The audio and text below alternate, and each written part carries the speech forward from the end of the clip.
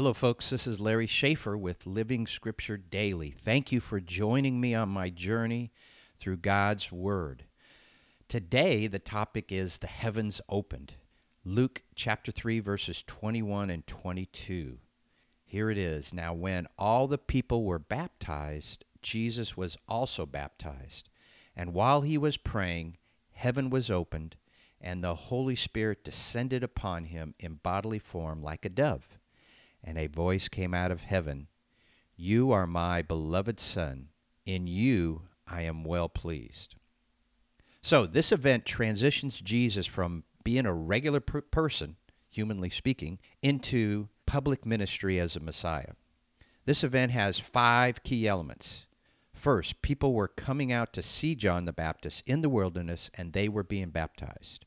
Jesus was also baptized, and it says that it was while he was praying. Heaven opened up, number 3. Number 4, the Holy Spirit in the physical form of a dove descended and landed upon Jesus, and God the Father spoke, "You are my beloved Son. In you I am well pleased." This event carries with it an example that we should follow. While Jesus was praying, he was baptized. This event carries with it also a result that pictures what we receive when we are saved. The Holy Spirit descended upon him and rested upon him, and the Father said, "I am well pleased with you." You know, the same thing happens to us. Well, this event kicks off Jesus' public ministry. The purpose of his ministry was to save the lost. The act of Jesus' baptism and the response of God the Father carries with it this amazing picture of what occurs within all of us when we are saved. The example of Jesus is seen and testified in many ways as we will proceed through the book of Luke. But as I went through several cross-reference scriptures, the story of Zacchaeus especially captured my attention. In Luke 19, Jesus has an encounter with Zacchaeus, the sinful tax collector. Within the story of Zacchaeus, Jesus revealed his purpose on earth. This is very significant. He came to seek and to save that which was lost.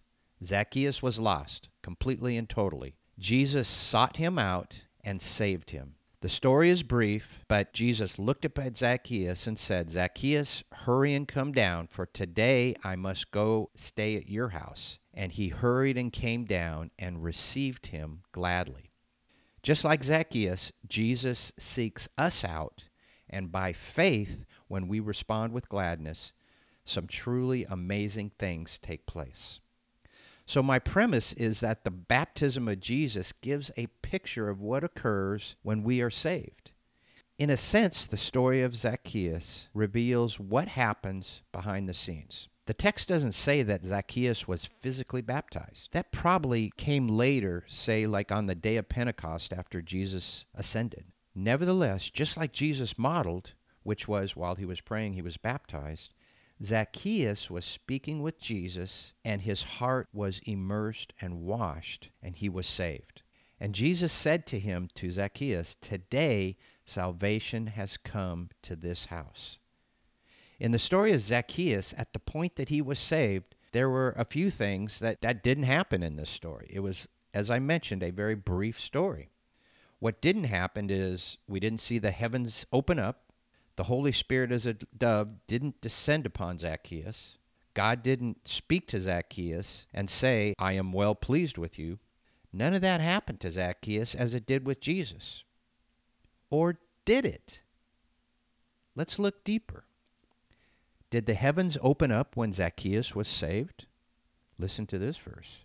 "I tell you, there is joy in the presence of the angels of God over one sinner who repents." Luke 15:10. Did the Holy Spirit descend and rest upon Zacchaeus? Well, in Romans, Paul teaches us this.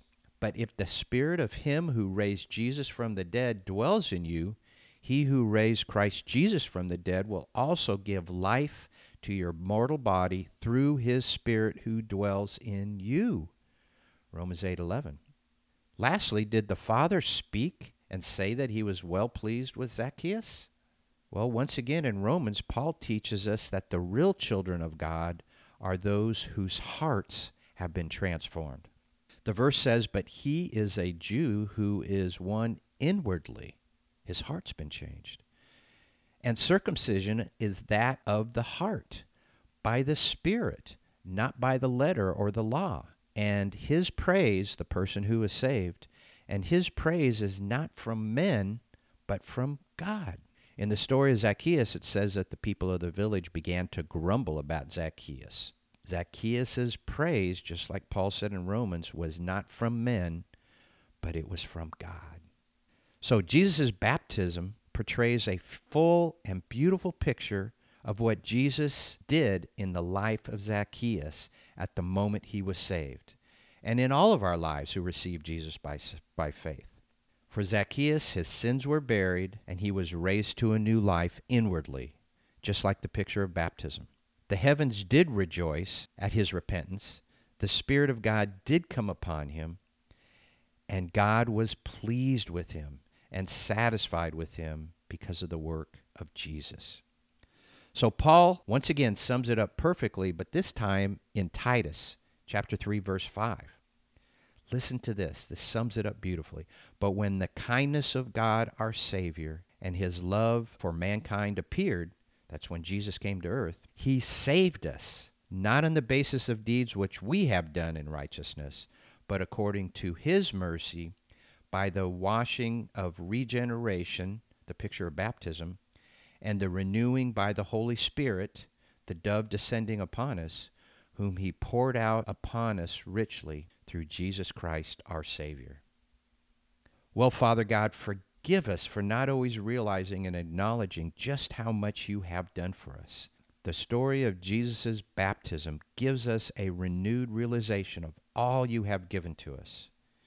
Yes, it is a unique experience of Jesus marking the beginning of his public ministry, but it also just opens our eyes to what you have done for us as well.